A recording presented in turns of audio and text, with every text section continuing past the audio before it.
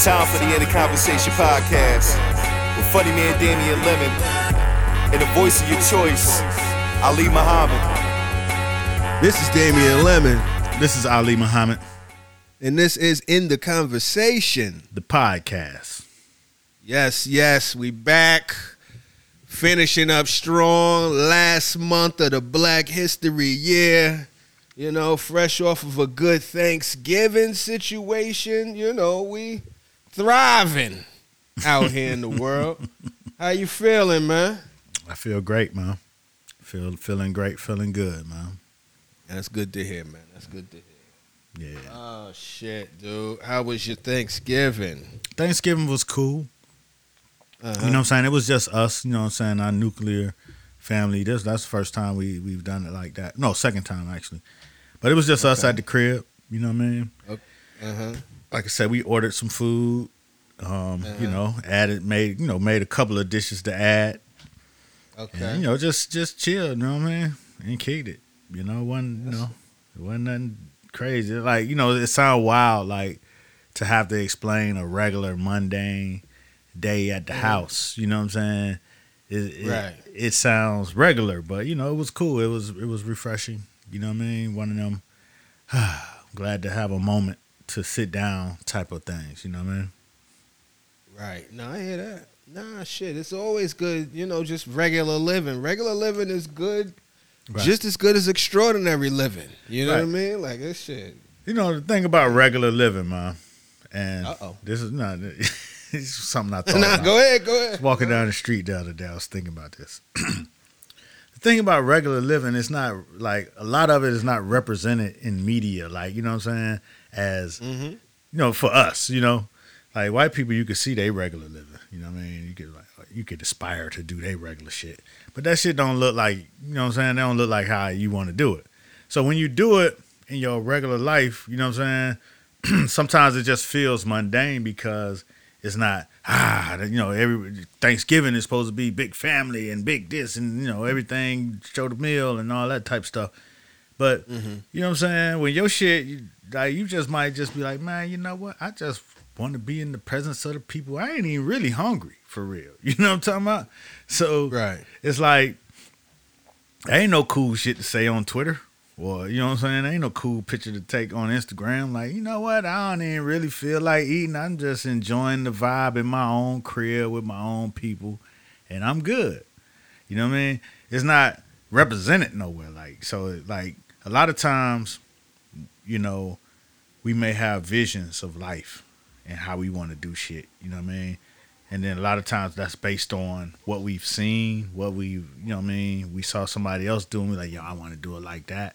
You know what I'm saying? But then sometimes we have these thoughts of, this how I want to do my shit specifically in this particular moment. Or when I get this, I want my shit to be like this. And it might not be something that's popular.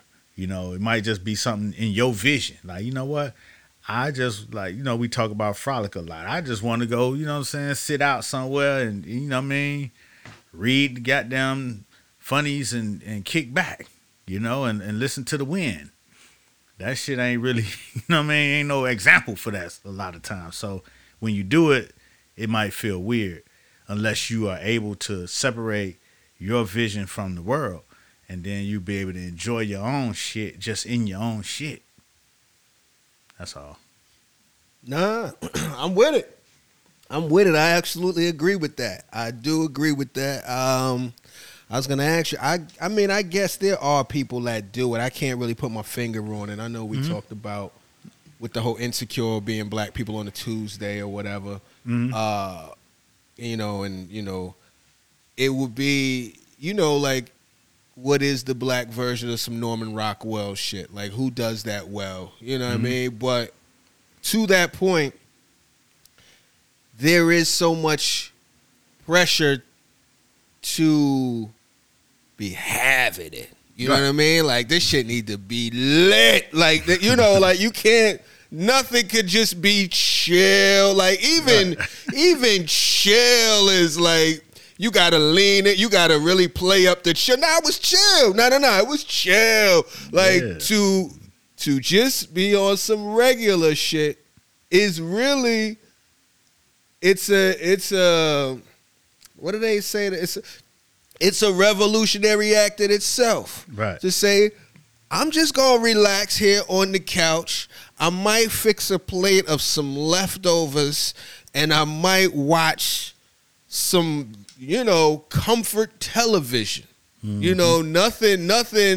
Nothing appointment viewing. I might just watch an episode of Law and Order, a repeat at that, something that I've seen before, an old episode of Martin with no shoes on. I might just be chilling on the couch, and to kind of go against the desire to like, nigga, wait a minute, you got the day off. What the fuck, nigga? Is you on the couch watching Martin from the 90s? Like, there's that type of thing that, like, for real, I have that sometimes. Just almost every weekend that it's nice outside, I'll find myself saying, damn, son, you can't waste a day. Nigga, it's nice outside. Because there's a part of me that remembers, like, when I was a kid, and maybe my mom just wanted to have the crib to herself, but she'd be like, you need to get outside. Go ahead. You ain't going to just be in this house. You know what I'm saying? That's every black adult. Right. You're not just going to be in here sitting up around me. You need to go outside. You a kid. All of that type of shit. Mm-hmm. And I still feel that sometimes. It's one of those things. It's like, back to the, sometimes don't pick up the phone sounding tired. You always need to be in motion, it seems like. And sometimes you just want to chill. Sometimes outside is cool. I might walk around the block a little bit to say I've been outside. I was under. And even that, if I don't do that, I'll feel guilty. Mm-hmm. You know what I'm saying? But yeah, sometimes you just want to be able to play it easy. And yeah, maybe there's not enough propaganda for that, but we know it exists because damn near everybody you say, yo, what's going on? Man, shit, I can't call it. You know what I mean? I'm just kicking it. Ain't shit. What you doing over there at the house? Nothing. You know what I mean? You want to come through, but we ain't doing shit.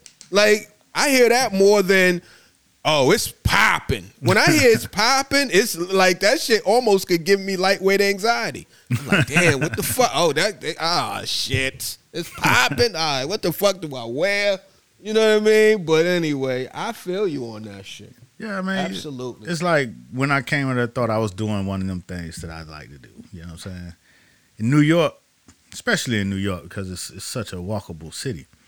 You know what I'm saying? It's so interesting just to walk. You know what I mean? Like, you could walk the same blocks and see different shit every single time you walk those blocks. But sometimes I just like to go for a walk.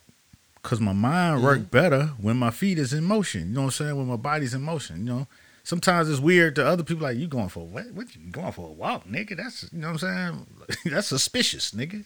You know what I mean? So, but I just like to get out and move, just move, you know what I'm saying? And see shit and discover shit, you know what I mean? When you out in motion, like, you discover people, you discover things, you know what I'm saying? You end up at spots that you ain't never been at. And then, you end up developing a whole new crew fucking around, just moving around. Like, oh, yeah, I know it. Yeah, I don't know his name, but I know him. I see him all the time. He always walking through here, you know what I'm saying? Stopping by. Mm-hmm. Then you just connect with your environment. And then, like me, I like to connect with the environment for real. So I don't care where I'm. And I ain't no outdoorsy country type connect with the environment. I might get there, but I like to get in an urban environment and connect. You know what I mean? Mm-hmm. And then next thing you know this person over here, you know that person, you know the shop owner over there, you know motherfuckers around the way. You know the niggas on the corner and shit. They don't know your name, but they know, oh yeah, he belong around here, So right. So, I like to connect with the shit. So, and when you out, you never know what the serendipity may be, and then that's what you're looking for. You know what I'm saying? That's what the bonus, that's like the, that's why you like to get out, because shit like this. And, hey, I ain't never really seen that, like, represented nowhere. A nigga that like to take a walk. You know what I mean? Walks are reserved for, like, older people, power walking and shit. But right. I like the leisurely walk. and you know what I'm saying, just casually stroll through the place. Yeah. I don't think it's documented enough because it happens. We all know people that walk. You see them people on your walk. You know what I mean? But you know what I'm saying? Like it's obviously it's real. It goes on out there, but it's just like there isn't much media for all of that, or maybe we're not pointing to it. Like I said, if you, like, even to the listeners, if you got any people that showcase some black Norman Rockwellers, just some black regular living, yeah, just regular shit, point us in that direction. Who does it? Who curates it? And even that is active, curating regular living. But you know, like who's putting that together?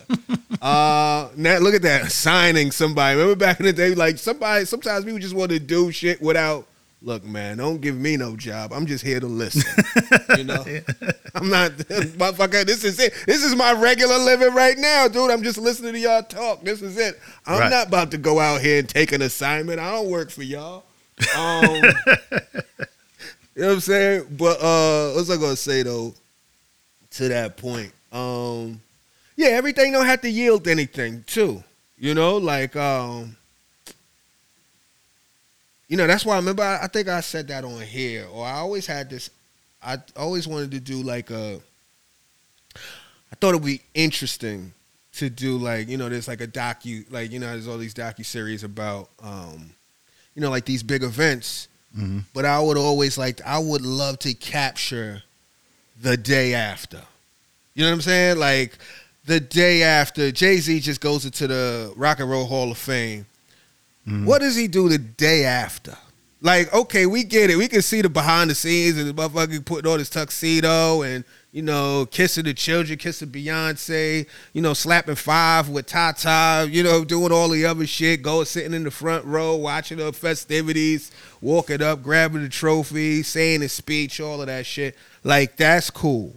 That, you know, we dig that, and that's appreciated as well. But what happened the next day after all of that big shit? Or what happens the next day, you know, the day after Mike Tyson won the championship for the first time, or Jordan won the championship for the sixth time?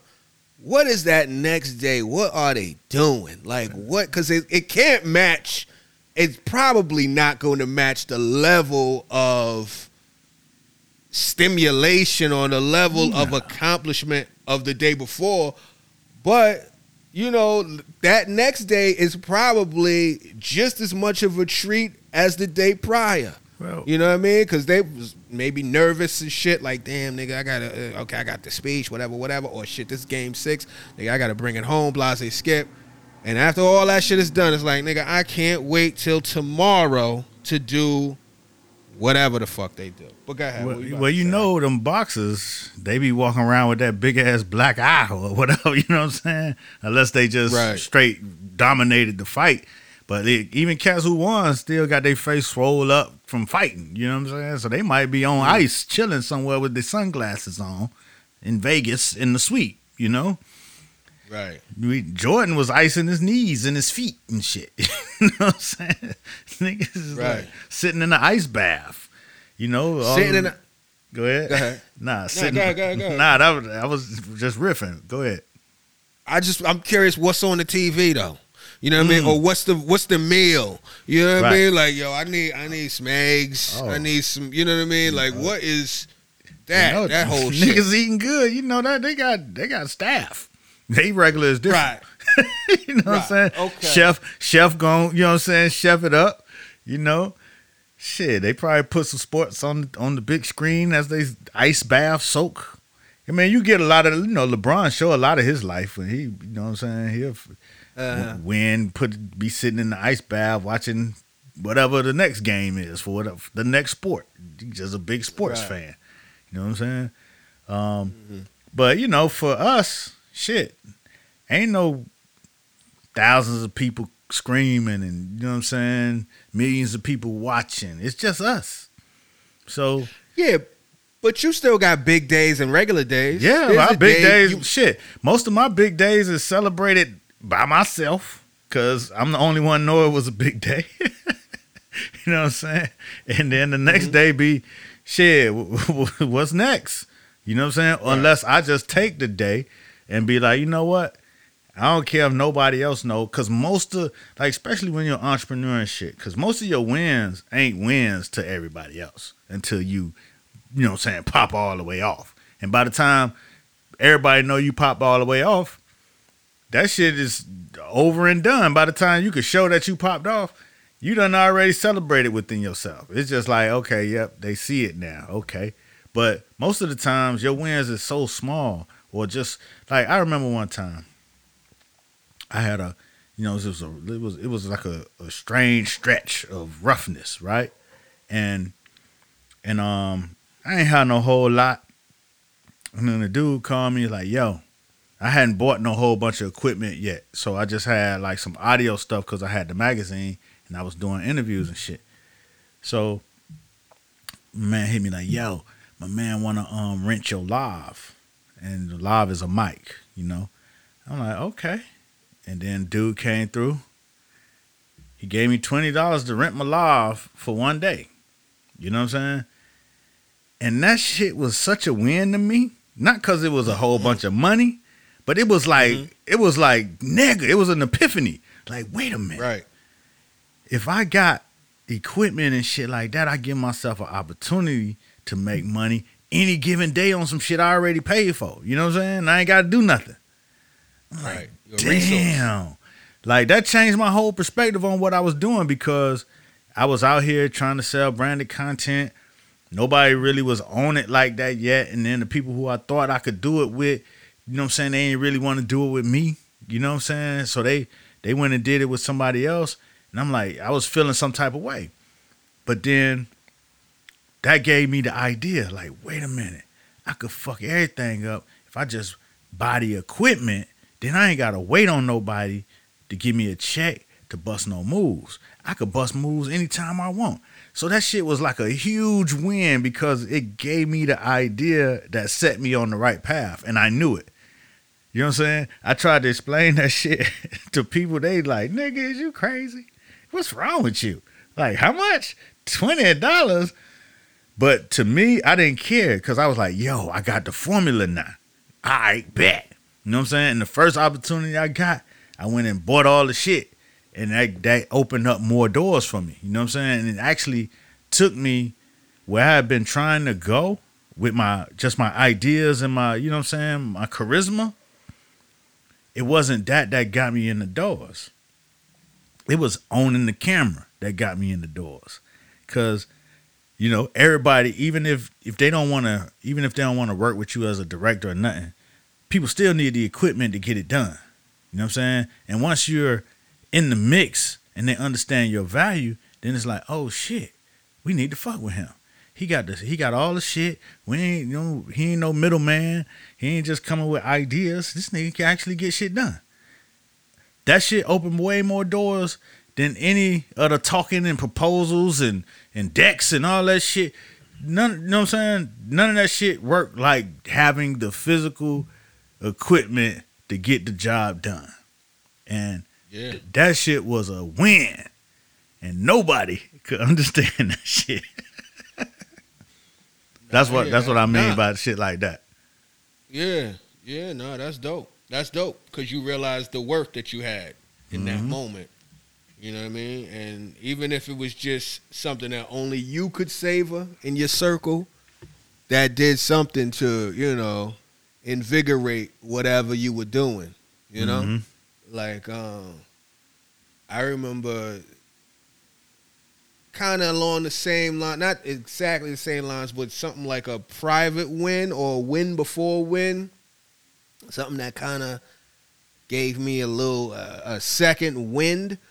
I remember when I first started doing comedy, like towards the beginning of my career, and I wasn't really making much money, if at all.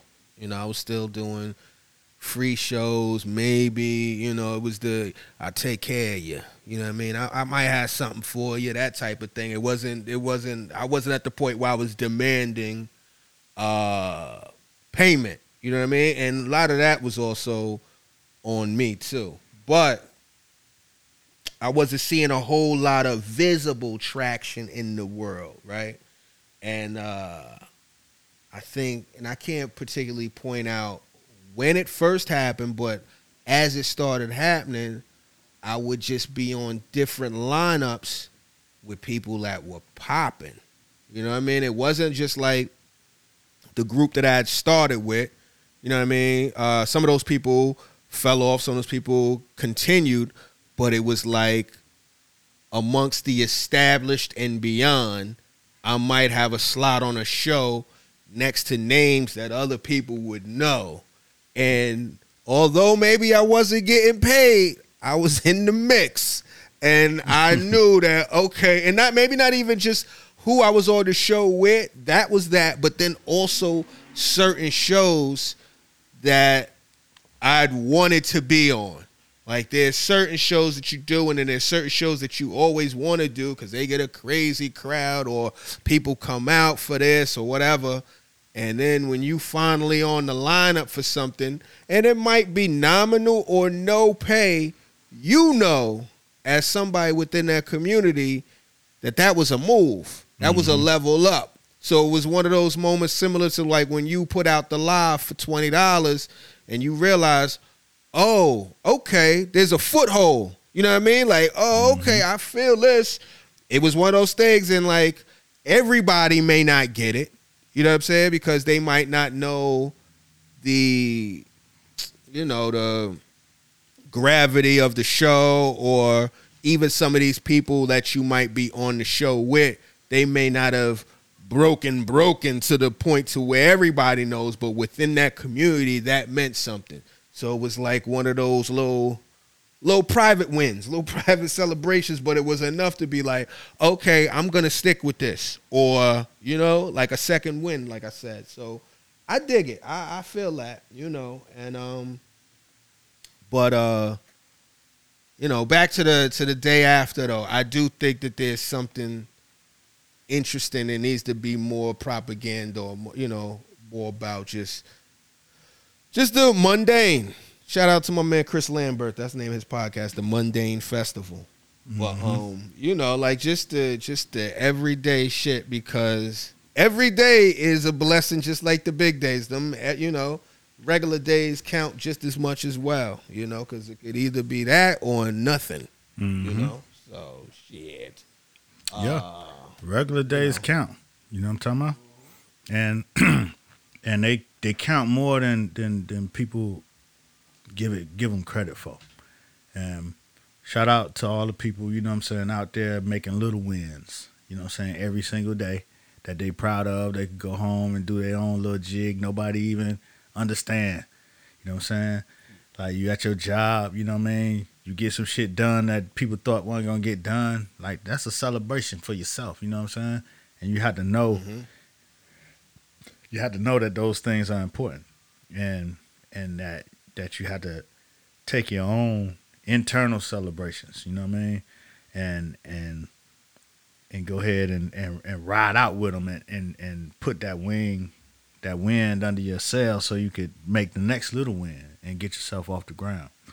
And when you out here fighting the fight every day, we mostly look at what people don't see.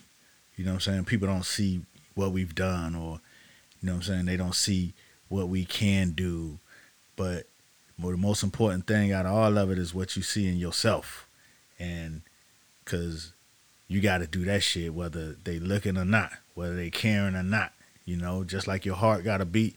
Your heart beat without nobody's approval, or validation. It just keep going, right? The sun come up, half motherfuckers ain't even up to see it, but that shit still come up. That's how you got to be. You got to do your shit whether motherfuckers ain't looking, paying attention, or they just sleeping on it. You got to do it. That's real shit. So that's what's up. So yeah, you had a cool Thanksgiving. You know what I mean? Yeah, that's what's cool. up. Yeah. Say all that to say Thanksgiving was chill. I had a chill Thanksgiving too. It was regular. It was not regular. It was good. It was good. It was, it was interesting because we had a couple deaths in the family. Obviously, my grandmother passed, and then had a cousin, a niece passed. So both sides of the family got together, and it was interesting because I was telling a friend of mine, somebody else who had a loss that was doing Thanksgiving. It's interesting to do things that are like glue-based activities without the glue, you know? Mm-hmm. Like, so you kind of gotta take the form of the glue. Like, you gotta still come together, you know, as a family, even if maybe the centerpiece or the matriarch, you know what I mean? Somebody of, you know, somebody's missing. There's a void there. Sometimes there could be a desire to, I don't say like, you could, if you're not careful, it's very easy to fall back into a bit of like hopelessness. And maybe that's a little drastic, but it's kind of like, you know, well, we would only get together because of this person. We will only get together, but that was one of the main reasons. But it's like, it doesn't make you any less of a family because a member is not there. And it actually, the gathering will help galvanize the family in the face of this loss. Mm-hmm. You know what I'm saying? And, you know, I was happy to have Thanksgiving with family. You know, like we missed one last year because of COVID. Mm-hmm. So it was funny. I was talking to another friend of mine, and he was like, yo, I had a good Thanksgiving, and I forgot that they be fun. You know what I'm saying? Like, because he didn't, you know, because just for the fact that he hadn't had one the year prior, it made him forget about what it meant, you know, to have it. You know what I'm saying? Right. And back to the situation, it was very mundane in essence. It was just a gathering of people, you know, a bunch of stories, chopping it up, food, you know, watch a movie or whatever. I'll get into that a little bit. But, you know, it was just a gathering. It was more about the relating. And, you know, just in general, I'm realizing more and more it's more about the relating than everything else. You know, like it's more about the relating there rather than where there is.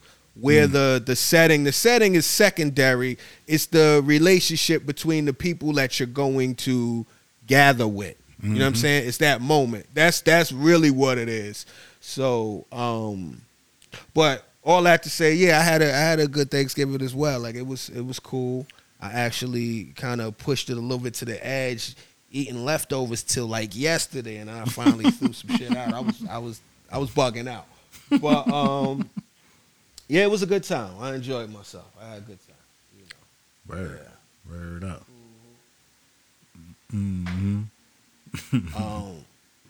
One thing that I saw, speaking of like, because during Thanksgiving, one of the things is always like, one of my roles is always like, we always watch a movie or we watch some type of entertainment or whatever.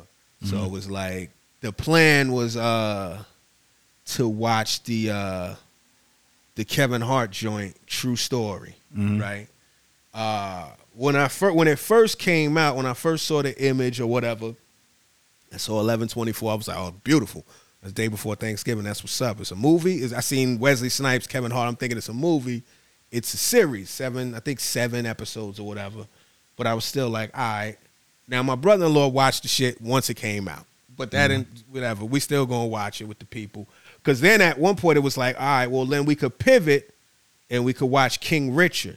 And really what I'm setting this whole thing up to say is what I noticed was it was a lot of big black stars hitting streaming this past week or past 2 weeks between King Richard, you know, the Will Smith vehicle about Venus and Serena's pops, Richard Williams. Then you had Kevin Hart, you know, with True Story, him and Wesley Snipes hitting Netflix.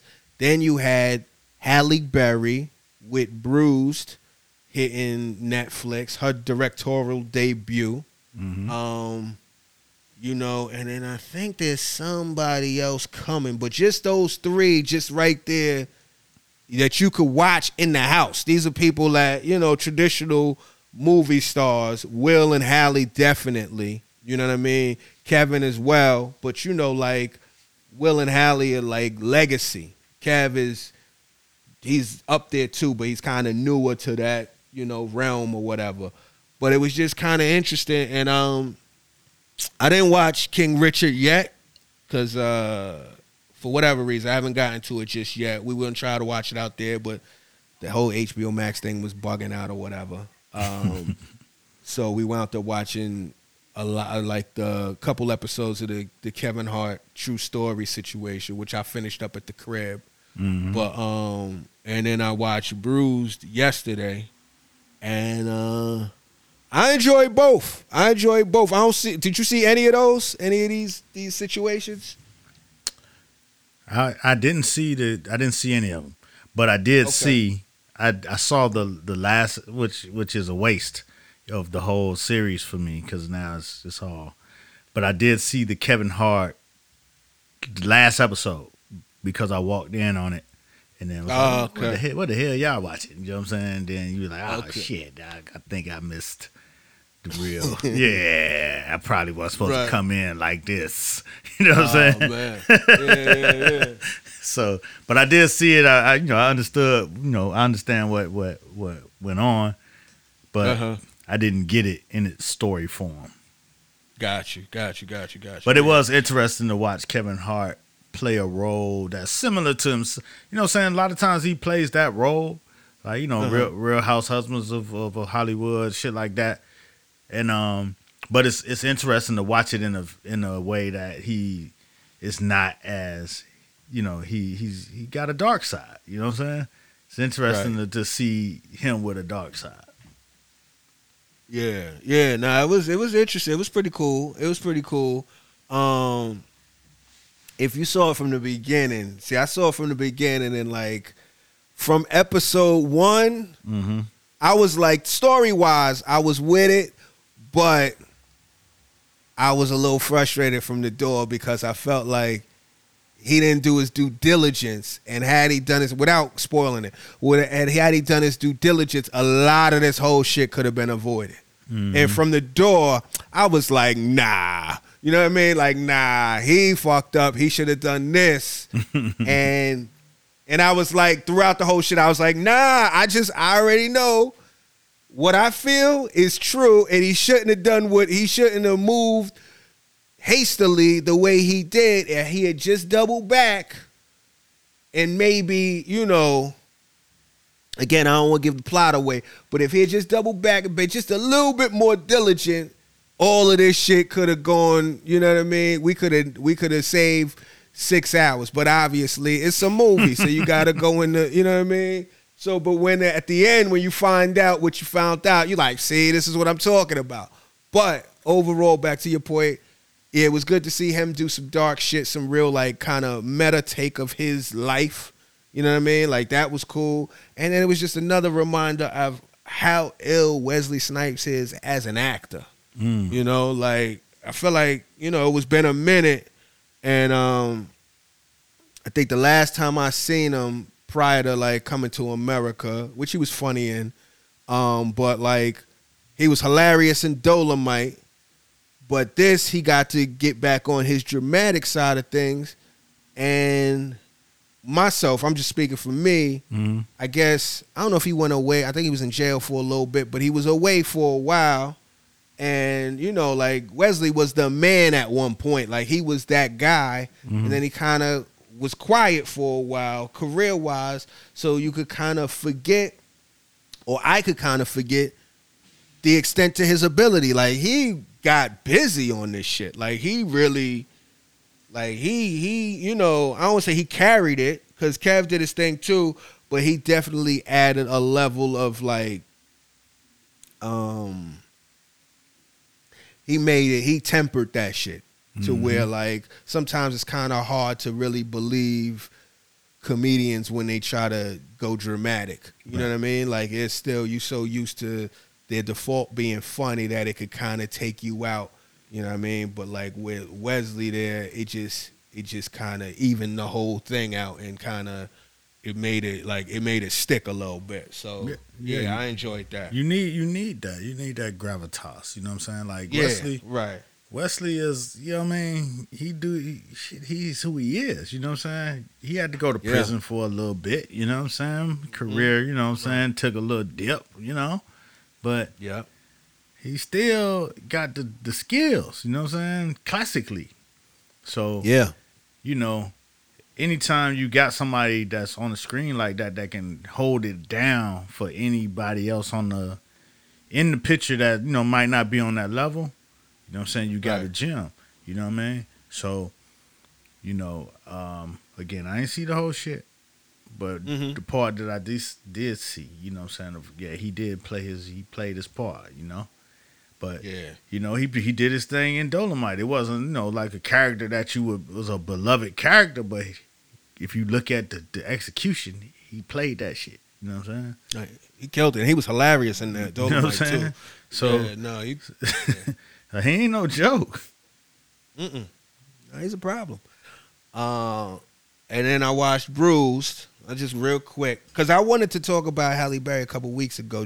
I was paying attention to just how she was moving in the social media realm and just like, you know, like particularly her co-mingling with a lot of the women rappers, you know, like how she was dealing with, you know, her legacy and her relevance and like her relation to the new generation of particularly women rappers coming up. Like she was really embracing them, and like whether it's like, you know, doing videos with Young M.A. or on Halloween she did this little skit with Sweetie where they both kind of played the Catwoman type of thing, and she's like passing the torch to her. You know what I mean? Like it was kind of cool. You know, I always be paying attention to when I see these people that are like, you know, of note and been around for a long time. How do they deal with the generational gap, and how do they, you know what I mean? Like how do they generational shift. The generational shift and all of that. How do they, because some people don't know how to surf that. You know what I mean? Sometimes that wave could just be a little too turbulent and they'll drown out there.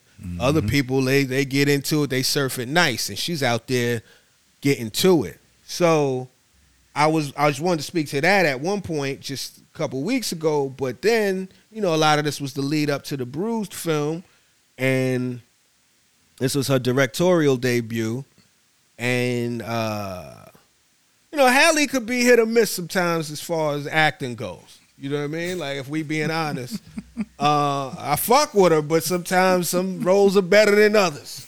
So you never really know. But I like this one. Like, this was a good movie. It was just for the fact that she directed it, she acted in it, and she's playing an MMA fighter. So it's like physical. Like, you know, she out here grappling. There's a lot of things on a plate.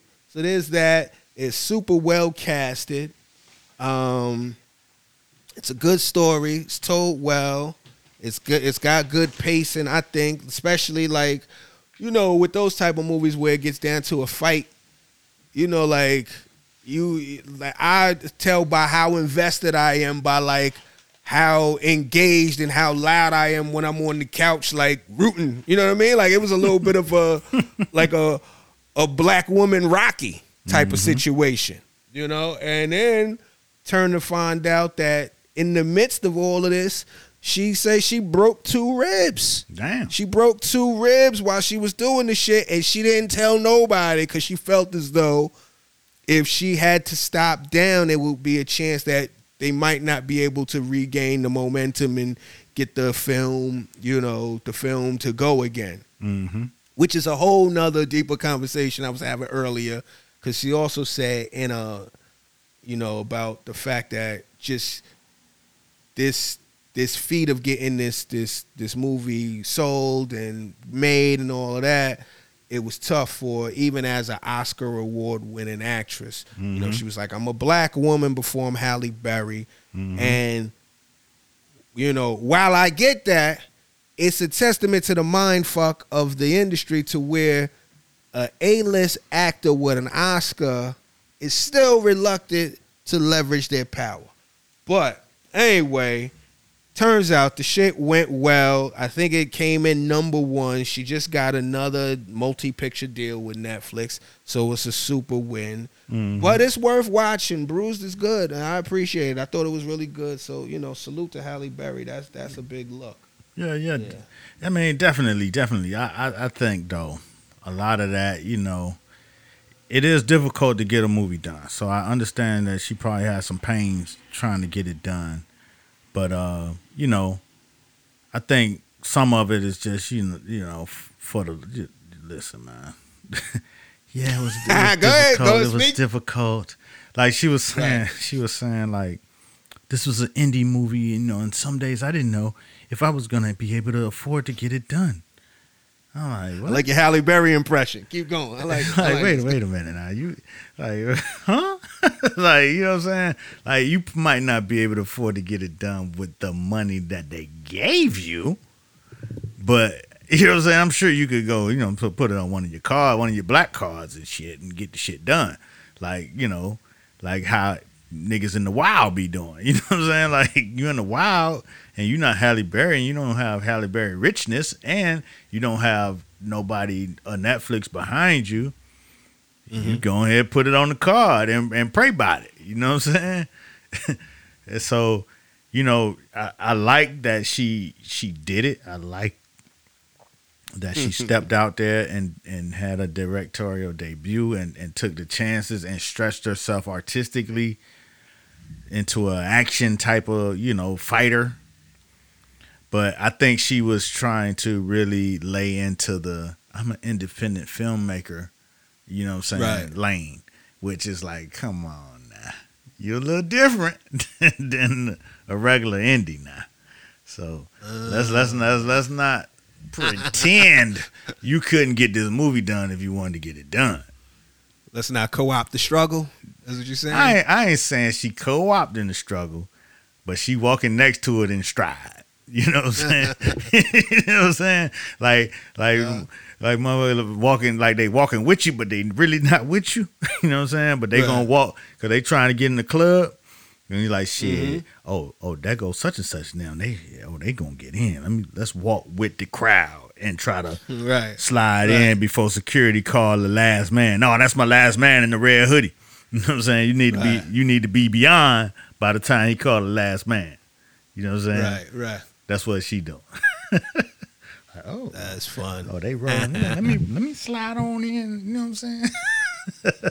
You get in that mix for your consideration mix. But you know what I mean? Go ahead. But if I'm considering it, that's genius though. You know what I'm saying? Because for real, how do you you know what I'm saying? How do you take control of the narrative? If you're Halle Berry, you know what I'm saying? You done won an Oscar. You done did all what you could do. You know what I'm saying? You're 50-something years old. You're still beautiful. Nobody ain't giving you the, you know what I'm saying? They not giving you that look like, oh, Halle, get out of here. You can do whatever you want. But you like, nah, I want to do this. And it ain't really, you know what I'm saying? They ain't just giving out these jobs like that. So I thought it's genius as a switch the narrative. You know what I mean? Like, it was a stretch in my eyes, but it was one successful movie. Now all of those stories about almost not finishing the movie, and I broke 2 ribs and kept going because I didn't know if I can keep the movie going, and managing that process. Now all of that comes into play because it was successful. You know what I'm saying? So now it has worked, and you know, again, she already got new deals. You know?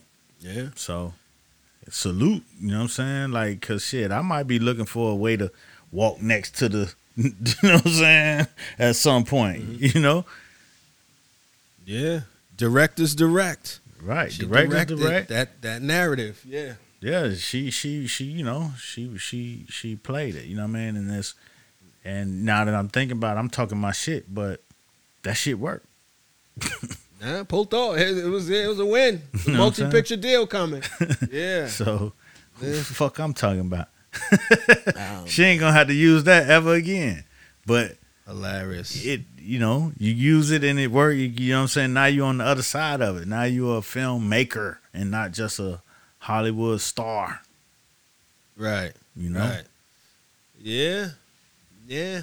'Cause- It's in the game. because you can make films forever. You know what I'm saying? Look at Scorsese. As long as you got, you know what I'm saying, ideas, you can make films forever. They might age you out as an actor, but I think it was, you know, it's genius that you go MMA. That automatically takes 10 years off your life as far as your perceived age. You know what I'm saying? Nobody perceiving nobody in the 50s doing no MMA. So That's that a good point. already cut. All right, boom. That puts you at 35, 40. Tops. Then you're an independent filmmaker that's struggling to get your movie off the ground. All right, bet. You checking off all the boxes of you know, the struggle. Mm-hmm. The fledgling. Yeah, the fledgling, the upstart energy. Mm-hmm. So now, shit, you're a whole new motherfucker. You reinvented yourself. Right. So all that shit that I talked in the first 3 minutes of what I was talking, don't forget it, but fuck it, because you know what I'm saying. That shit. This is genius strategy. Right. Right. That's hilarious, man. Yeah, man. See out there getting to it. I tell you this, that little end title card where it said directed by Halle Berry, that shit, that put it all into context. It was definitely effective. It was definitely a new look. You know? Like, okay. Right. And she see knew she was this. gonna get that, but was she Yeah. gonna be able to get there and people really care?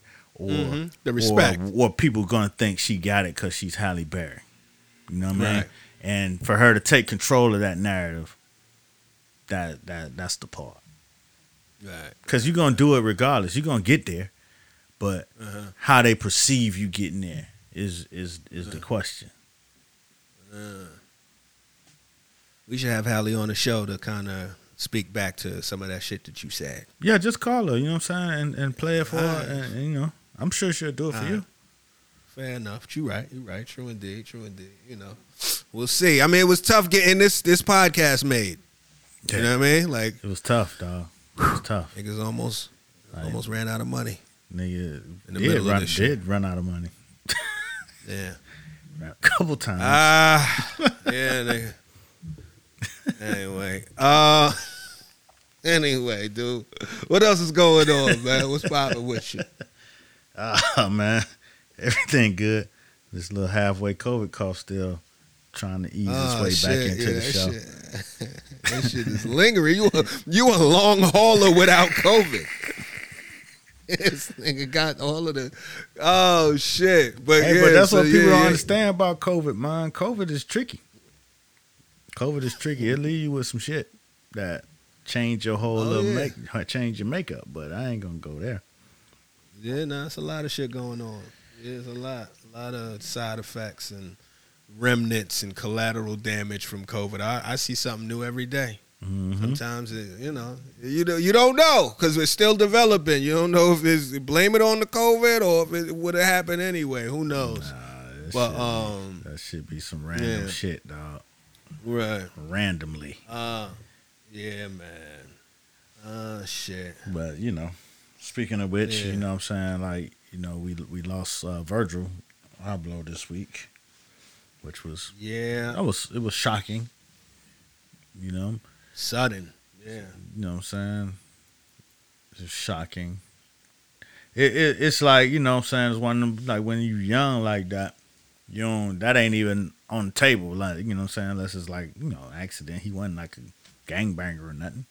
So it'd be like, you know, you know, plane crash or something, you know, but not like, damn, you know.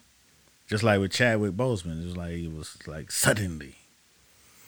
But you know, now, you know, I didn't own a lot of his stuff, but I understood his impact. I didn't own any of his stuff, but I understood his impact. I just never could, you know, wrap my mind around spending the bread to get it. But the impact was like, okay, yeah, he did that shit. You know what I'm saying? Sometimes you just gotta let him have it. Like, shit, nigga, he did that all the way. I mean, every step of the way. You know what I'm saying? Even with Pyrex Vision, I was like, wow, they came out with a Pyrex line and got that shit off. That was bold. You know what I'm saying? Mm. Had that shit in Barney's. Right, you know what I'm saying? Yeah. Like that's some shit you'll put on a t-shirt and don't never go nowhere. You know what I'm saying? like right. With a regular, you know, in a regular person's world, I ain't gonna put Pyrex Vision on the shirt, nigga. Yeah, nigga, the hood gonna love this. Mm-hmm. And that shit don't go nowhere. You know what I'm saying? But the way they flipped it and made the opposite of the hood love it, that was like, okay, these niggas on something different, you know? And to watch it grow and watch it go the way it went, you know, you got to, one, get a man his props. You know what I mean? You got to, give him his props. And you know, to come to a point now that you get all the way to the top and then you're no longer here. It's like, damn, what is that impact? Like, you know what I mean? What happens now? Like, you know, it's not like, all right, you move somebody in that seat and then they done did it. It's like, what comes from that? Hello? Yeah, I mean, no, I'm listening to you. I mean, that's a question. I think it's interesting. Well, I do think that he inspired so many, so we'll see what the effects of the inspiration will be. But just in overall, one, it was so sudden. Like, it was, you know, when the news came out, like, everything was so final, right? It was done. It was, you know, we regret to inform you type of thing. Like, it wasn't, he's sick or whatever. It's like, you know, if you're reading this, it's too late type shit. Like, it was over. You know what I mean? It was just that sudden. It was that fast. It was similar, like, in a way, I mean, yeah, Chadwick, you know what I'm saying? Not as dramatic as Kobe, but like just so stunning. I think Kobe was 41. I don't know. I think Chadwick might have been 43 or 4. I'm not sure.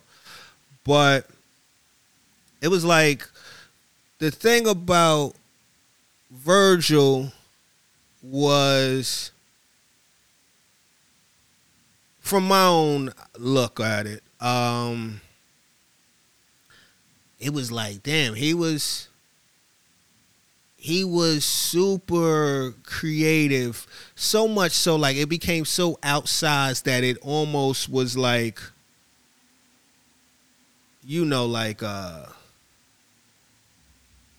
it was bigger than life in a way, like a concept in a way, like it was kind of like, you know, like what you just said, for Pyrex Vision to kind of break into the mainstream or whatever, like for people that probably totally missed the reference of it all, like he was executing on so many different levels that it just was something to see. It was like a spectacle on a certain level, like, you know, like, not take anything away from the talent because that was there, but it just became like he was doing so many different things so fast. Like if you look at the window that he was active with, he did a lot in just a little bit of time, you know, considering, you know, relatively a small window.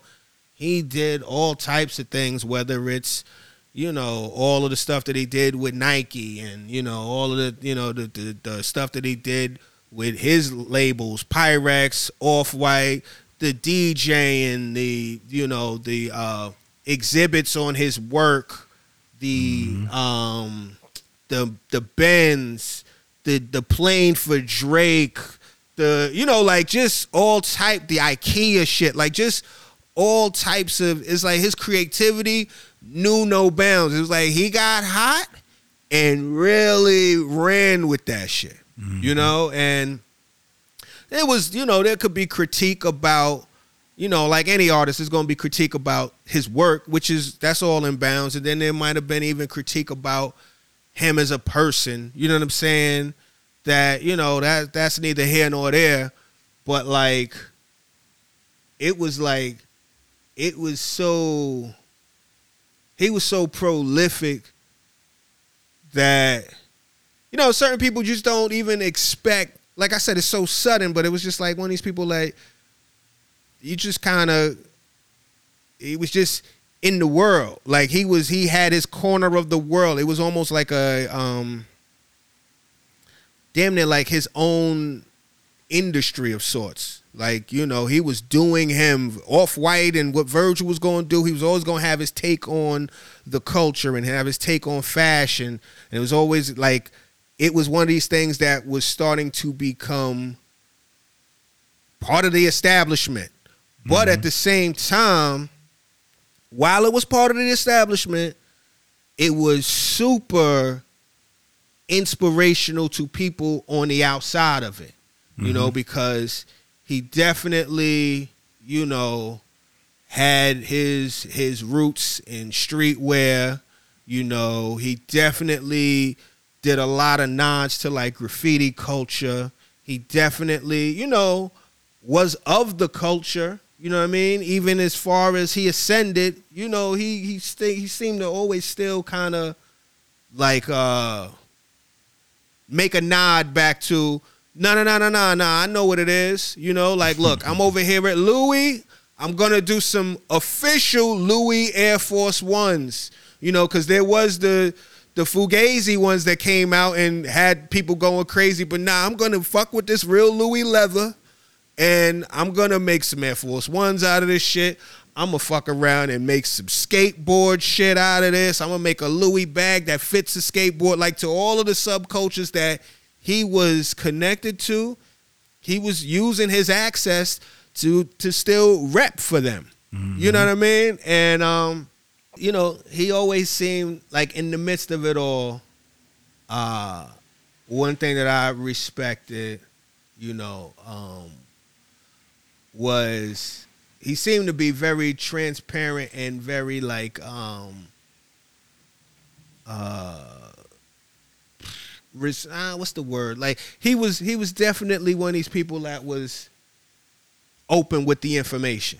It wasn't like, like he had that, I think it was called Free Game. Like there's a lot of stuff. I know he put out like this, he had a website, he had like this YouTube series where he would say, this is how you do this. And it'd be like regular, like real elementary, well, not elementary, but like very 101, like this is how you get shirts made. This is how you do it. Like, everything to kind of, if you are looking for some information and an access point, he was providing as much as he could, while at the same time serving as inspiration with what he was able to do on some of the highest levels in the game. So, it was good to see so many people, speak highly of him and say that they were inspired and all of that, which is really dope. I will say this one thing, and this don't got nothing to do with Virgil specifically, but I'm not really feeling the trend of when people die that we pulling out the text messages. You know what I mean? I think it's a little tacky. I don't know, man. Look, everybody want to pull the photo out. That's fine.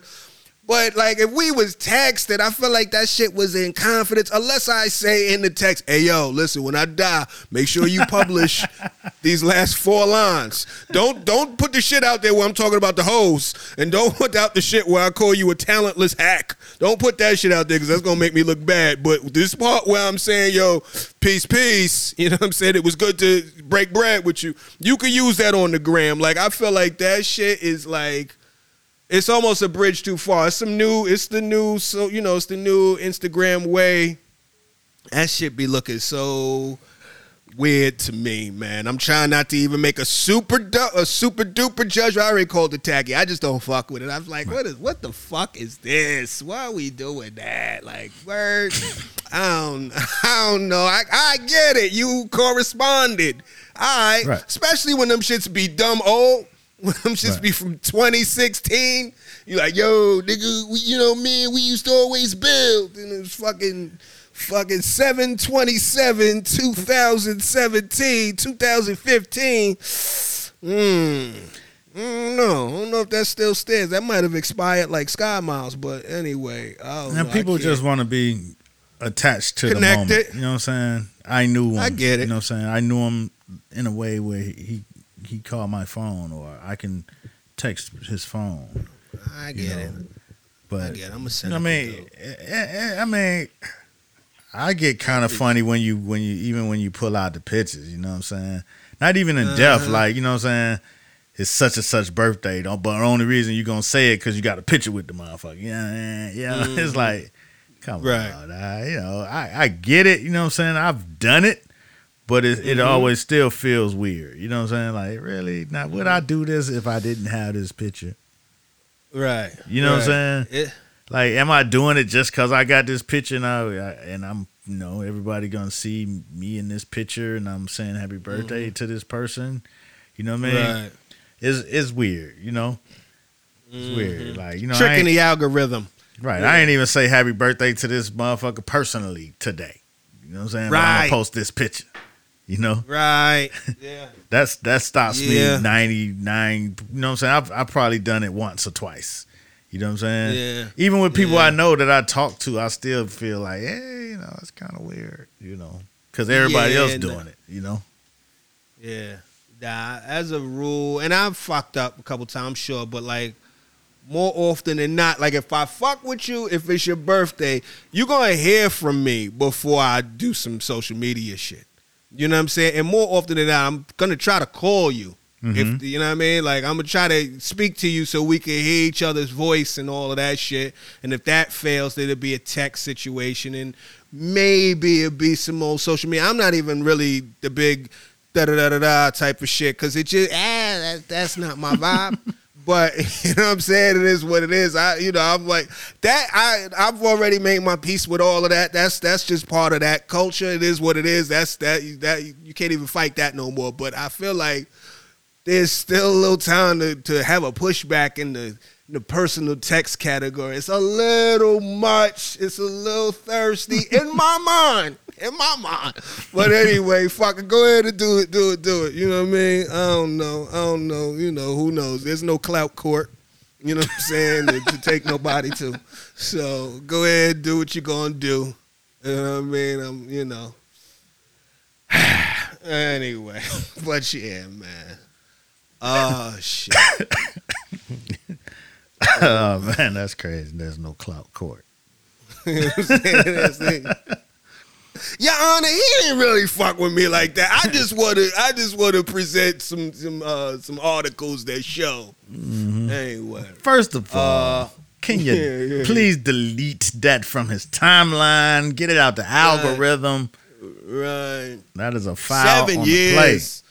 the play. Right. 7 years have passed. That shit got to come off like a credit score. That shit, you can't use that. But yeah, man, rest in peace to Virgil, though. That was a huge loss,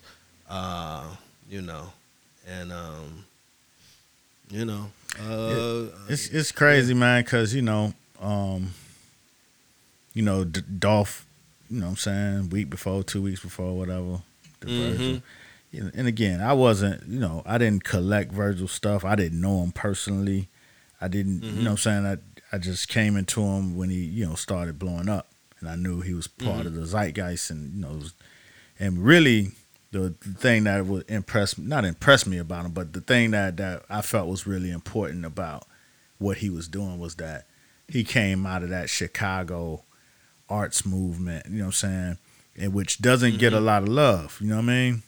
like outwardly, but they get a lot of love in real life. Like it's a lot of cats doing shit, you know what I mean? Like on their own strength and building to where they partner with brands and shit like that. But you know, people look at, you know, places like Atlanta and New York and, you know, LA Right. for that type of stuff. But these cats are making some real global impact on shit, you know what I mean? And setting trends in ways that they don't get a whole lot of credit for. So to see him come out of that little group and take it all away, and, you know, to have done it with Kanye, the hometown hero, you know what I'm saying? It's like, it's one of those things where like they stuck together. Well, at least they came together and created this thing, and it got all the way to the top. You know what I'm saying? Which is like, damn, that's what's up. You know, so I respected that from that way. But you know, you got all these guys, you know what I'm saying, that's dying young and shit like that.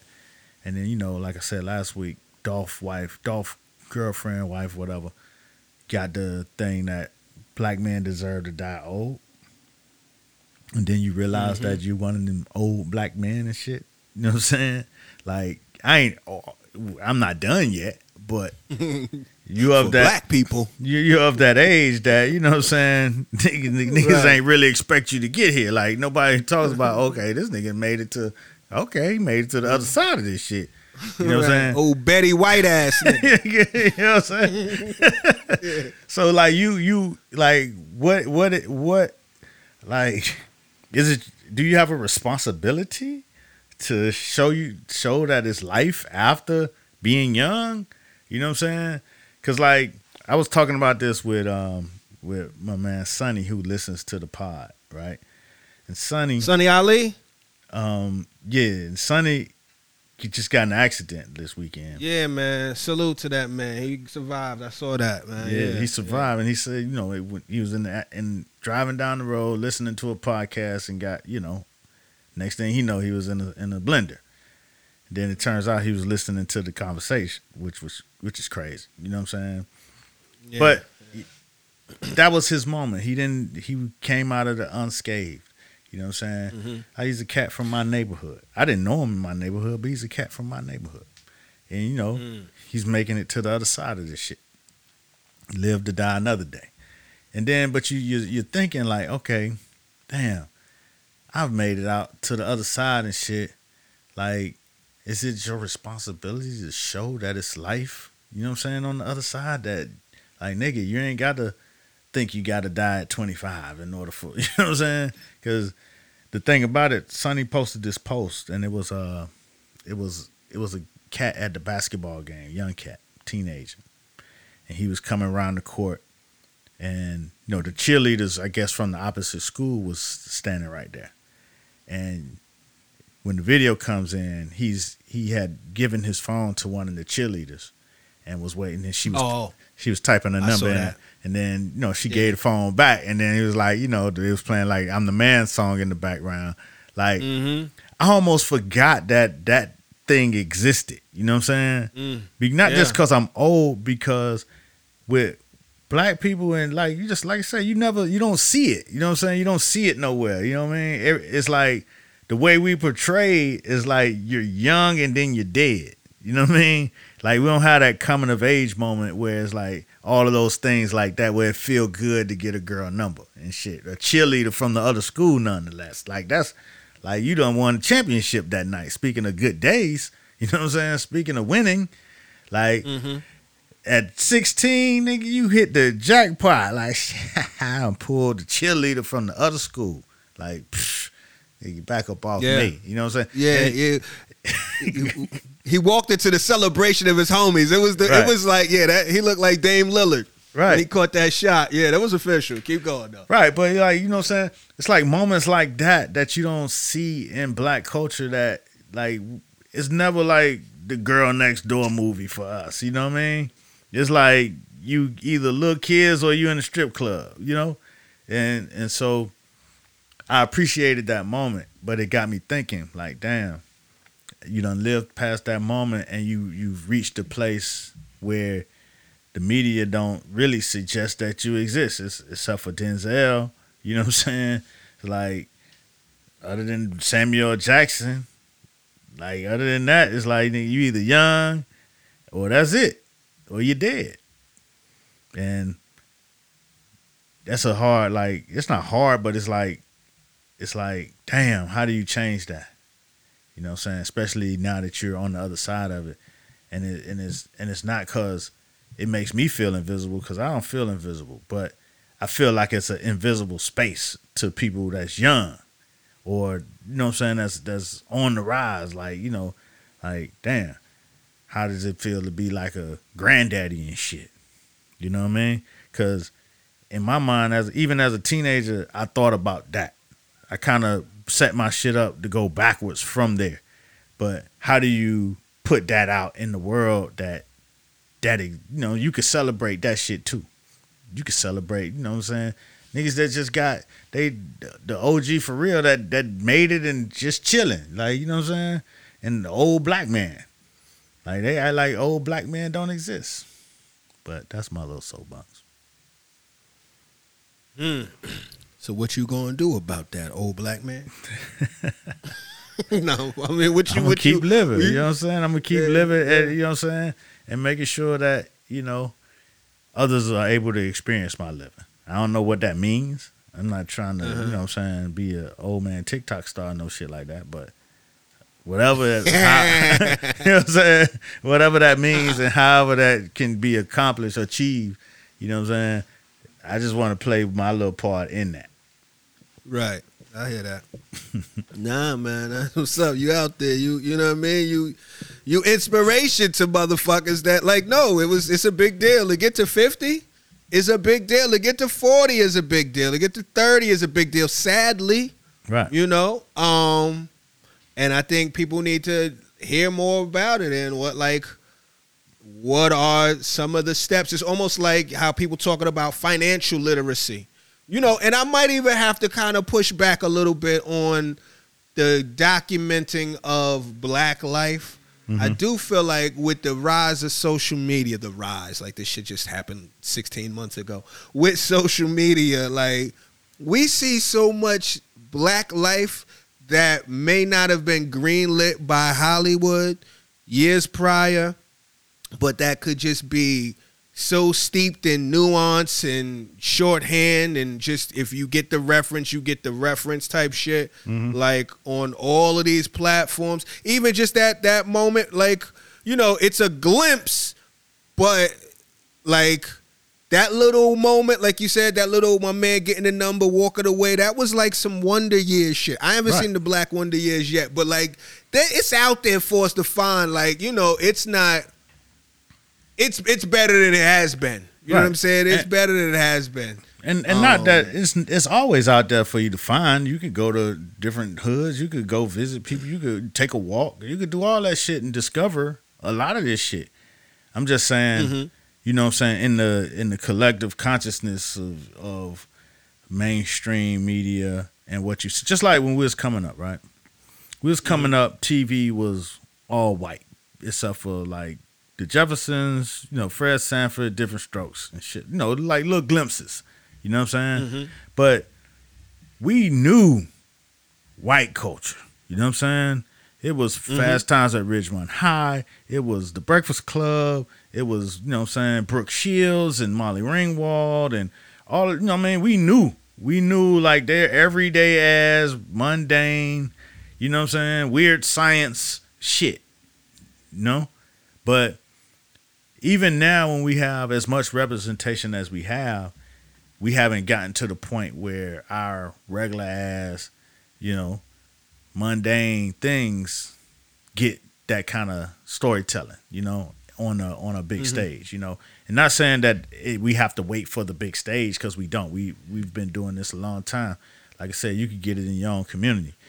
But when it comes to how the world perceives, all of that matters. You know what I mean? Because it's not just us. Like I could figure out how to do it. Like I said, I like taking walks and I like seeing the regular ass shit. But who's curating that shit every day for themselves? You know what I mean? People doing their regular life, and they taking what's given to the algorithm. And sometimes you might miss some of the mundane because your algorithm might be something else. Sometimes, you might be in your real life. Your real life algorithm could be so caught up in one circle, and you know what I'm saying, you wake up and repeat, wake up and repeat, wake up and repeat, that you never step out of the circle, you see the same shit over and over. So, but you'll click on the TV and be transported in a whole different place, but none of it really relates to your shit, so you just think it can't happen to you.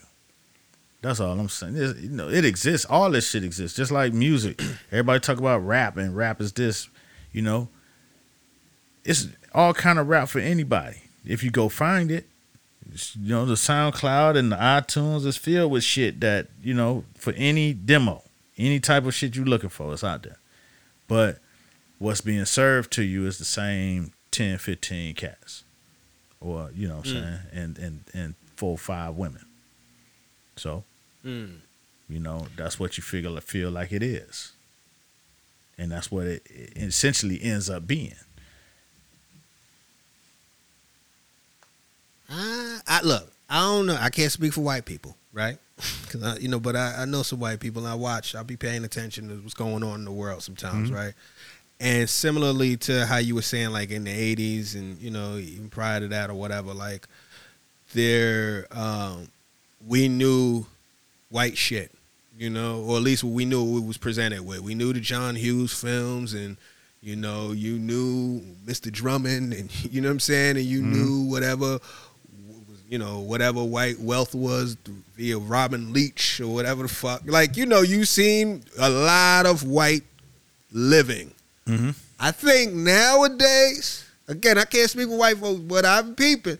I think white people are seeing a lot of black living. Now, they ain't seeing it all. They don't know what it is to be black, but they getting a bigger glimpse than what they were, right? Especially when I see how black culture drives so much of pop culture, mainstream culture. Now, a lot of that shit sometimes could get co-opted with no real reference or regard or whatever, and that's a whole nother story. But I would be bugging to think that motherfuckers ain't paying attention, especially now with all of this shit that's being served up in ways that, again, like TV isn't even what TV was back in the day where it was only like 5 channels. Now shit is so segmented that TV is damn near like Instagram. You know what I'm saying? It's just who you follow. You know what I mean? And, I just say, like, I see it out there. Like, I see it out there, and maybe, again, like, maybe it's also who I follow. You know what I mean? But, like, I feel like we out there a lot, Yeah, but go ahead. But, no, I ain't going to cut you off. Well, no, because I was going to shift to something related, but go ahead. Nah, yeah, before you shift. Yeah, we are out there. I'm telling you, it ain't that we're not out there, but it's a lot of one kind of thing. It's in speckles of different shit, but it's a lot of either this or that. But so it's not you're still not getting that representation of how we got that shit. You know what I mean? And I'm not saying that it'll ever get there, and I'm not saying it's even their fucking responsibility. You know what I mean? Because like, I know you're a curator, and I know you like to put together the shit you like to see, right? Everybody's not like that. You know what I'm saying? Again, even in curation, the hot shit still gonna be, within them 20 people. You know what I'm saying? And that hot shit gonna be based off of that particular style that those 20 people fucking with. You know what I mean? And that's gonna be that. That's black shit to everybody else. When, they're, and I'm not saying again that is their responsibility. It's just that when you notice that, okay, boom, for things to kind of change, right? Because they've been running the same kind of characters of black people for quite some time. But for things to kind of change in a lot of ways, for, the world to kind of change their views on who we are as a people, some of the regular ass shit just need to be seen. That's all. I'm not saying it's like, because what we get a lot of times is, oh, this niggas is super this, you know what I'm saying? Whether it's thugged out or bugged out or, you know what I'm saying, dripped out. All of that is the super nigga shit on one end. And then you got the super nigga on the other. Like whether you know what I'm saying, the super basketball player, super football player, super strong, super fast, jump super high. Then in the middle, it's not a whole lot. You know what I mean? You do have emotions. You got the shy. You got, you know, insecure. You got steps being made. But it's like, to put into our collective conscious on every level is to keep pushing our own lifestyles and our own visions and our own narratives, whether that's on the gram, TikTok, however, across the board. And that's all. I'm not saying that anything is perfect or anything is fucked up. This is just my observation on shit. Mm-hmm. You know what I'm saying? And got it. And I'm not saying that I sit here and just accept it and I only watch the Migos and them over and over and over. You know what I'm saying? Because that's not true. You know what I'm saying? I take inspiration from all over. You know? But, and again, I put it like this, right? I go to the bookstore, right? And I just started going back after the pandemic. And for years, you know what I'm saying? You see very few black people on the cover of magazines. You know what I'm saying? Outside the black magazines. Mm-hmm. Now you go to the bookstore, it's quite a bit of representation across the board. You know what I'm saying? As far as covers, like, okay, boom, you know, just covers all, you know, we getting a little representation. You might flip through the pages and see different kinds of people. Like, I read Architectural Digest, right? When I'm in the bookstore. Mm-hmm. And they got Swiss Beats on the cover. Swiss Beats and Alicia Keys. And Lola Akatun. Shit, I'm not gonna fuck her. Oganak. Yeah, Lola. I know. Lola. So the writer or the writer. Yeah. She wrote the article. Yeah. Oganaki. Yeah. Yeah. And she wrote the article. And this is the first time I read Architectural Digest and felt a part of it, and not that I was on the outside looking into some world that, you know what I'm saying, was far, far away from me, you know? Right. Because usually it could be somebody's house in Brooklyn, like Park Slope, which is right down the street. You know what I mean? But the way they write it and the way they put it, it's like, nah, this nigga, this ain't for you, blood. You know what I mean? This shit. You know what I mean? Right. This ain't the way they talk about it is like, you know, yes, and they have this 4th century wooden chair from the that they acquired from you know, Portugal. You know what I mean? You're like, dang, that shit crazy. Niggas went all the way to Portugal to get a chair because it was made out of certain wood that they was native to their town when they grew up. You know what I mean? Shit like that. And they'd be like, damn, that's crazy. But then when you was reading the Swiss one, she wrote it with more care, and it was more than just about their possessions. And it was more about who they were and how they lived in the space and how they made the space their own, how they even came to have the space. I didn't know that. You know what I'm saying? Swiss had the shit as a screensaver for 8 years before they got that house. The Iron Man house, right? Yeah. Yeah, the Razor house, which is rumored to be inspire the Iron Man house. Got it. So, you know, I didn't know a lot of that, which made me feel like, oh, damn, that is great. You know what I'm saying? Because it was a more well-rounded story about people, and as opposed to here's a bunch of things that these people have, and you know, we gonna flex, and I know half of you niggas don't know what we're talking about, and then half of you others, you know, y'all know what it is. If you know, you know. And that's how that magazine has always felt. That's how a lot of them felt. But and then you have to connect dots, like, okay, I like that and I like that. Oh, that person is kind of dope. And then you start, like you say, curating your taste and building it in spite of, you know what I'm saying, the way that you feel like you're written out of it. And you're like, okay, bing, bing, bing. And if I put it together like this, that's dope. So it's kind of like that on a grander scale when you're talking about how do you put together your vision. You know what I mean? Does it always have to be going outside of your culture to, you have to, everything that you aspire to be, you're looking at other people or other ways of life? How do you build your own vision within your shit, taking little pieces of their shit, but also getting pieces of your shit that you're seeing that you may have never heard of. You know what I mean? It's like, this is my last example before I go on. Now, in Atlanta, you know, it's a corner that I would hit because when you come out of this particular Chick-fil-A, you could either cross over traffic and it take a long time, or you could cut through the neighborhood. And there's a sign at when you leaving the Chick-fil-A that say no right turn. Like, we don't want you motherfuckers cutting through the neighborhood. But I'm like, man, fuck that. What's going to stop me from making this right turn? You know what I'm saying? It's like, it's just a residential street. It's not like I'm going oncoming traffic or something. So you bust this particular right, hit this corner, and then, you know, it's like regular house, traditional house, then this big-ass modern house. Like, super modern. Like, damn, where the fuck that come from? Why would they build that shit right there? That's crazy. You know what I'm saying? For a long time, it always perplexed me why they put that particular house right there. And then I was reading one of these fucking magazines, and then I found out that it was this guy in Atlanta, a black guy named Jordash Avery, that was designing most of these modern homes that were being built in Atlanta. So I was like, I wonder if he built that house. Search it up. Sure enough, that was a Jordash Avery house. Now I wasn't so mad because, you know what I'm saying, it's not only is a black dude, it's a black dude from Florida that went to FAMU. I'm like, shit. Now I'm connected to it. Now I feel like, shit, I don't give a fuck if that shit stand out like a motherfucker. It should stand out. You know what I'm saying?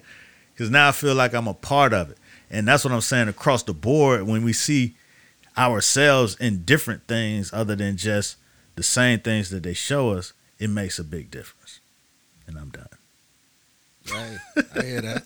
Nah, that's what's up. I hear that shit. I hear that. There's a lot. Nah, that was it. It took a long time to get there, but that's what I was trying to say. Nah, you got there though. You got there. You like to walk. You got there, man. Shit. I'm like, what the fuck is this nigga getting to? Nah. I was listening to the whole shit. There's a lot to even, in response to some of that shit. One, Lola Oganaki's a hell of a writer. That's just off the rip. So salute to her. But to your point about black people on covers, I be bugging out. What's funny to me, and I look at it as progress, is when it's like black people on covers that I don't recognize. You know what I mean? Because like back in the days, you knew every black person that was on. Just like back in the days, you knew every rapper. You knew every rapper. It was like 11 of them. You knew all of them. Oh, that's MC such and such. Now it's a new rapper you ain't even know, and they dead already. But yeah, it's fucked up. But like when you see people, you see the black person you don't know on the cover, you're like, oh shit, who this? Who this? You know what I mean? But on a related note, on some regular black people shit that is fucking hilarious. Yo, and I'm late to it. And I've been seeing, I might even started episode once, but I never like jumped all the way in. But I started watching Southside. That used to be on Comedy Central, but now it's on HBO Max. Speaking of Chicago, it's created by Bashir. I don't know how you say his last name. Saladun, and Diallo Riddle. You remember Felicia Peoples first put us on to Felicia. Pardon me. They wrote this shit, created this shit. There's a couple of comics that I know that write on it. Dog, when I tell you that shit is one of the funniest Blackish shows out right now, like that shit is dumb funny, but like regular ass shit, but it's like so many fucking jokes. It remind me of like just as far as jokes go, density, it reminds me of like a Black 30 Rock, where it's like mad jokes, like one lines that'll just go over your head or just out of nowhere for no reason, just to be funny, jokes on top of jokes. Then it's like sight gag shit, but like it's rooted just on some regular black shit. You know what I'm saying? That shit is like, I'm in the crib, I watched the whole first season in like 30 minutes episode or whatever. I watched the whole first season. I'm starting the second season. I was in the crib, like, straight up laughing out loud, like, LOL, IRL type shit. Like, yo, that shit funny. You know what I mean? Rewinding it type shit. Like, that shit is super funny. If you got HBO Max, check out Southside. That shit funny as hell. At least I think so. I need to start saying that shit because I sent somebody to go get something to eat, and they hit me back, and they was like, "Yo, D, I wasn't feeling it. I thought our tongues were aligned," which sounded crazy. But Damn, balls. yeah, balls. I was like, all right. But, you know what I mean? I know how it is to get a food rec or any type of recommendation, and you go with the confidence of that recommendation, and that shit falls short, you kind of disappointed. So, look, man, I don't really want to take no super responsibility for the shit. I liked it. I appreciated it. But I think the Southside shit is mad funny. Shout out to my man Will Miles, one of the writers on there, funny comedian from Chicago. It's mad motherfuckers on it. But it's just, that shit is super funny. Yeah, fuck with that shit. I really enjoyed it. So yeah, that's that. That's what's up. Mm-hmm. Yeah, I guess that's our job. Just keep spreading it out, letting people know where the different shit at. You know what I'm saying? Mm-hmm. Where the different shit at. So that's what we do. That's what we do. Motherfuckers ain't know about Jordash Avery. You know what I mean? I'm about to Google him after this. Look at that. That's. No doubt. I didn't know about him either till I knew about him. Yeah. You know what I mean? People did know about him. Yeah, there are people. Jordash. I mean, he's like one of the he's right. Premier modern home designers in Atlanta. But you know what I'm saying? I didn't. I mean, you know what I'm saying? Yeah. I didn't either. Yeah, that's what I bet. I ain't want to say people did because that sound fucked up. Nah, he obviously popping. Right. You know what I mean? But yeah, if you didn't know, now you know. You know what I'm saying? So it's just adding. It's like taking that walk and then bringing back the information to your peoples. Like, yo, over there on that block, yeah, they over there doing it like this, that. Oh, nah, my man got one of them. You know? Right. That's what it's always been. Like, in my life, that's what I used to joke about that. But, like, that, you know, when you exposed to anything, you want to go back and tell your people. Mm-hmm. Yo, I don't know if you know about this, but if you make that right when you ain't supposed to make that right, look on your left, you gonna see this crazy ass house, and you know what I'm saying? Mm-hmm. Like, that shit feel worldly. You know what I mean? And you described it just right, because that shit is on the left when you make that right you ain't supposed to make. Look at that. Man, man. Tapped in. We did it. What you think? You want to talk about? Have you been watching Power? Have you been watching it? You want to do a quick Power Insecure situation? I know we've been in here for a bit, but how you feeling? I haven't checked Power. I'm gonna start Power tonight, actually. All right. Well, you want to talk about Insecure real fast? Yeah, we can talk about Insecure real fast. All right, bet. Yeah. They doing the job that I'm talking about. You know what I'm saying? Putting the mundane on the screen. You know what I'm saying?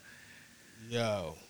That opening was the funniest shit. I rewound that shit where that little scene he's holding the baby and then hit the meme shit. Right. First of all, I think she kind of foreshadowed it on Twitter because Kerry Washington directed maybe not that last episode, the one before. Maybe that last, she directed the before. Emotional one. I think one of them emotional ones.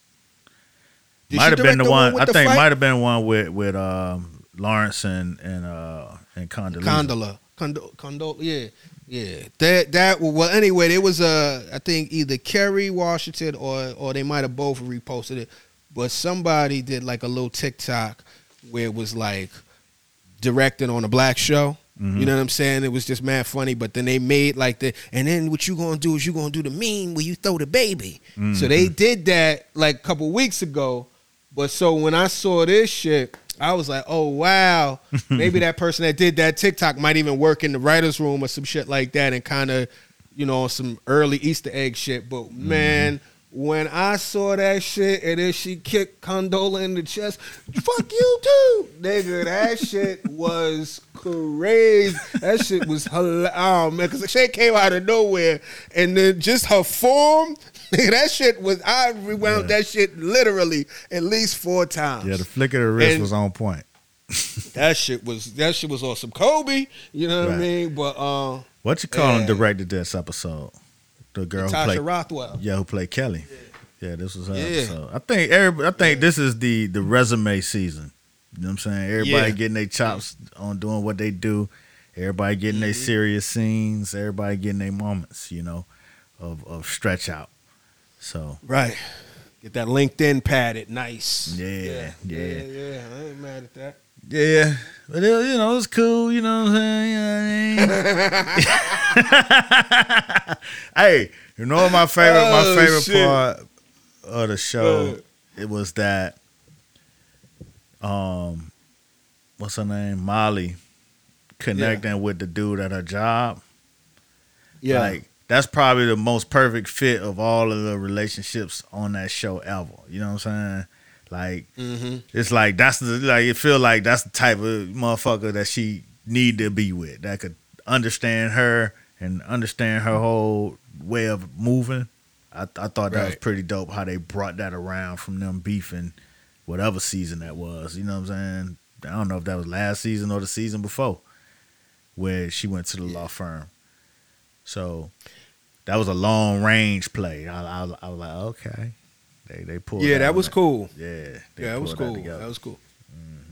They both very uptight and serious. Right. You know what I mean? And, but they both know what the other does, so there's that respect. Right. But that's a good point. They then would. And when she twerking on, when you see her twerking on that shit, that shit ain't leave his mind. You know what I'm saying? He knows she's serious, and you know what I mean. He like, hey, they might have been beefing before, but he like, you know what? Shit, I'm gonna let her take my Rolex to the room then. Right. Your grandfather's Rolex at that. Like that's an heirloom. I didn't even think about that shit all night. He was disappointed when she forgot. He's like, right. Oh, you ain't remember? You ain't remember? Damn, that was a blackout, huh? Shit. Oh, I seen it. Yeah. Right. Yeah, that was a good shit. I'm trying to remember what else happened in this show. I feel like Nate about to get phased out. Oh, Nate Nate was some bullshit to begin with, man. Yeah, there's not a lot of Nate tolerance in the world. I'm seeing a lot of people are kind of like they kind of done with it. Yeah, man, you get phased out. Yeah, you can't play that shit over and over and over, my nigga. Like, come on, man. So at some point, you got to grow on up. You and your feelings, because the nigga, you know what I'm saying, checked you and you ain't do shit about it. Don't bring that shit home, nigga. You should have said all that shit at the barbershop. You know what I'm saying? Right. Talking about, I don't think L.A. for me. Because a nigga checked you. You know what I'm saying? Yeah. Get out of here. Yeah, I kind of almost wanted Nate, even since he about to get phased out. It's like it's like a dead man walking. I kind of wanted him to at least snuff that cat that checked him in the barbershop. That really, you know what I mean? Like that was his moment to really do something, and he didn't do nothing. So it's kind of like there's no redeeming quality. Like, you're not going to be missed on a certain level, but hey, man. I thought he was going to really go into his crazy bag, you know what I'm saying, and click. I thought, right. He had to go get him from jail or some shit. That was the trigger, you know what I mean? He called him on his whole shit. Yeah, that was right there. That was supposed to tap his jaw. Yeah, you know what I'm saying, black out. You know right. Be the crazy you called for. Right. This is what you asked for? Nigga, you dialed up crazy? Okay. Right. Hello. Don't call Candy. Yeah. Exactly. That was what was supposed to happen. You sucking declined the call. That was whack. I'll be honest with you, man. The whole Crenshaw being upset and he, like, I'm not feeling that storyline. I just feel like it could have, maybe up front there could have been a little bit more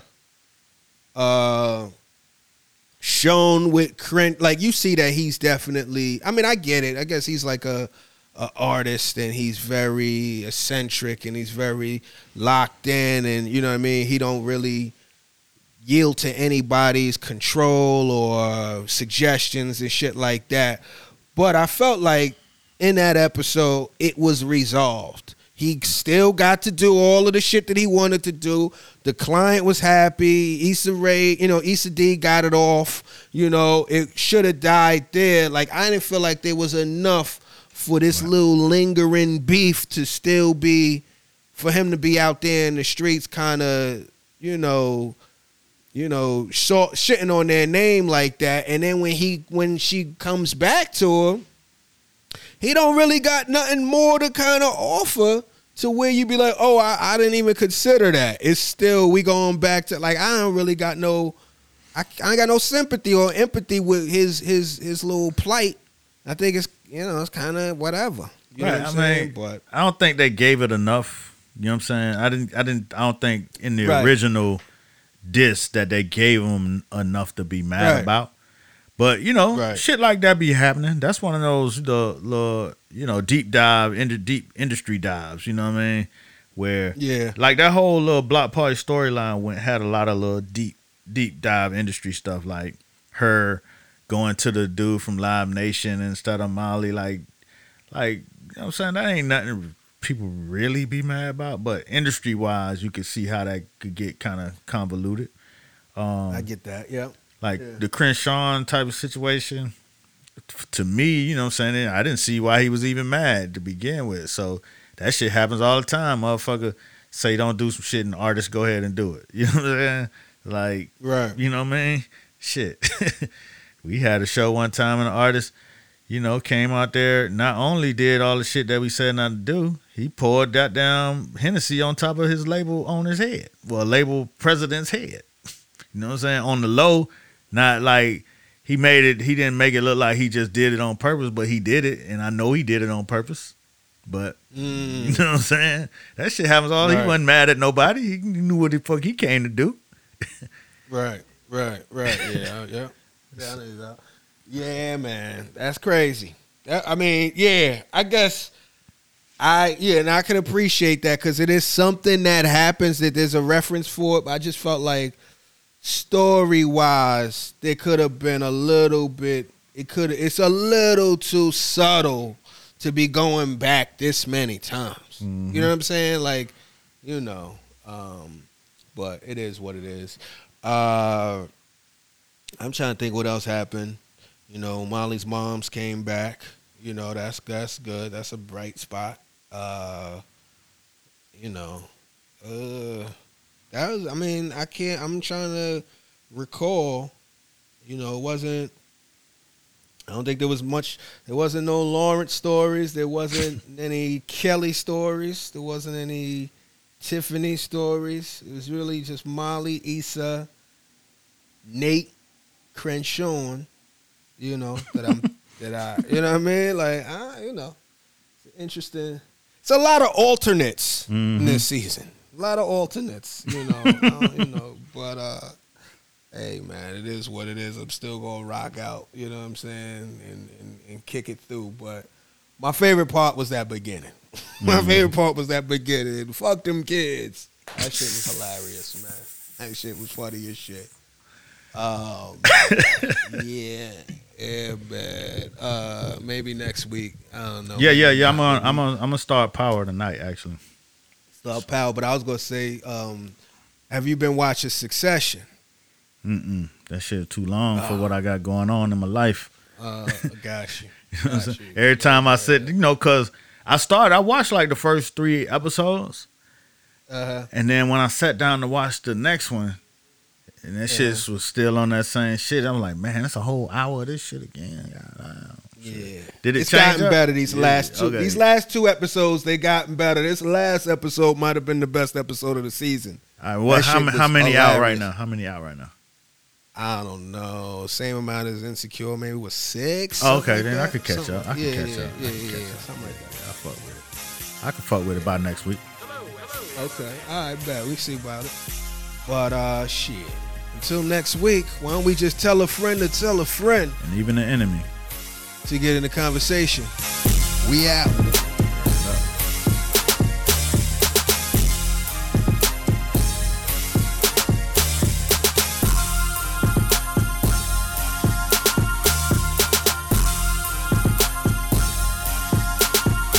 main thing of it all is to be in the conversation.